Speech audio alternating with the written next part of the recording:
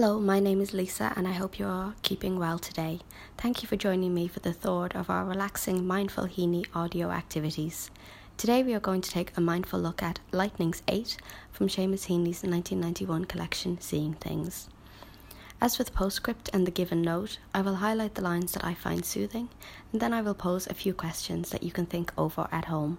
I hope that focusing on this poem will offer some peace of mind at this unusual time. So as before, just take a moment now to get seated comfortably. And when you're ready then, take a deep breath in and just gently release it back out again. It might help just to say to yourself that you're going to take this time, just for you, to focus on this poem. It's very normal for your mind to wander during an activity like this one, but if you find that it's wandering onto an unhelpful topic, maybe something that's causing you stress, just try to gently bring yourself back to the present moment. It's definitely one of those things that is easier said than done, but I do find myself getting better at noticing when my mind is wandering. Usually I'm thinking about something coming up in the future, and it helps to gently nudge myself back to the current moment. So now let's begin to have a look at this poem. Lightenings VIII is part of a series of poems in Seeing Things called Squarings. In the Stepping Stones collection of interviews, Seamus Heaney describes how the inspiration for the first poem in this series came to him.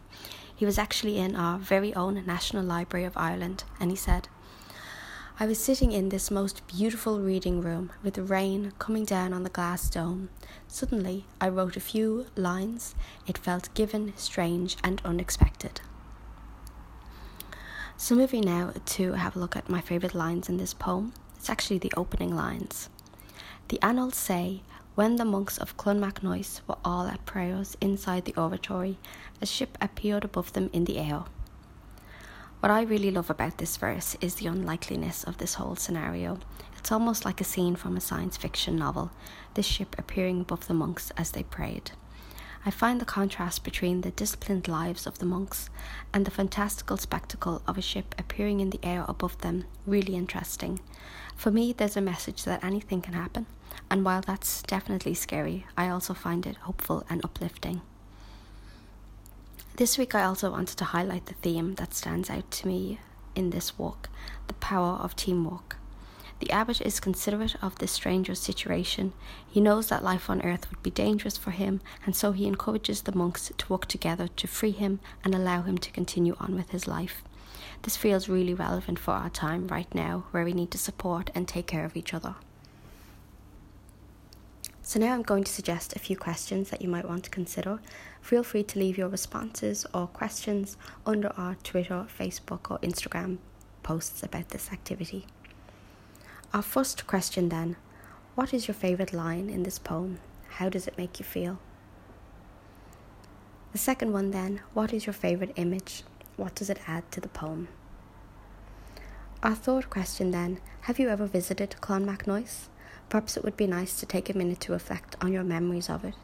You might want to imagine yourself standing there with the sun beating down, rich green grass underfoot, and a view of the River Shannon in front of you. Perhaps you also have a memory of the roughness of the stones, how they felt as you maybe leant on them for balance as you walked through the ruins. If you have not visited, it might be worth having a look online at some photos of the site and imagining yourself there and the sights and sounds around you. Moving then to our final thoughts for this week. If you'd like to hear Seamus Heaney read Lightenings VIII, we've included an audio in this playlist.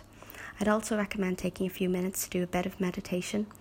You will find a guided meditation called Loving Kindness for a Loved One in our playlist. I selected this one to coincide with the kindness shown by the abbot towards the sailor. These audios have been uploaded by the estate of Seamus Heaney and lecturer in mindfulness at UCD, Fiona O'Donnell. You will find more similar content on their channels, so be sure to check them out.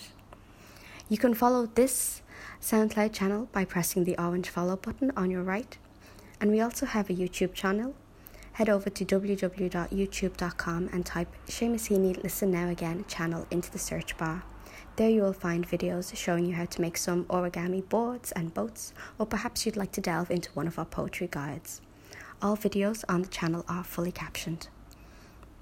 And finally, thank you so much for joining me today, and I hope you found it helpful to take some time to focus on this inspiring poem, and I hope it has offered you a moment of mindfulness today. Take care and stay safe, Lisa.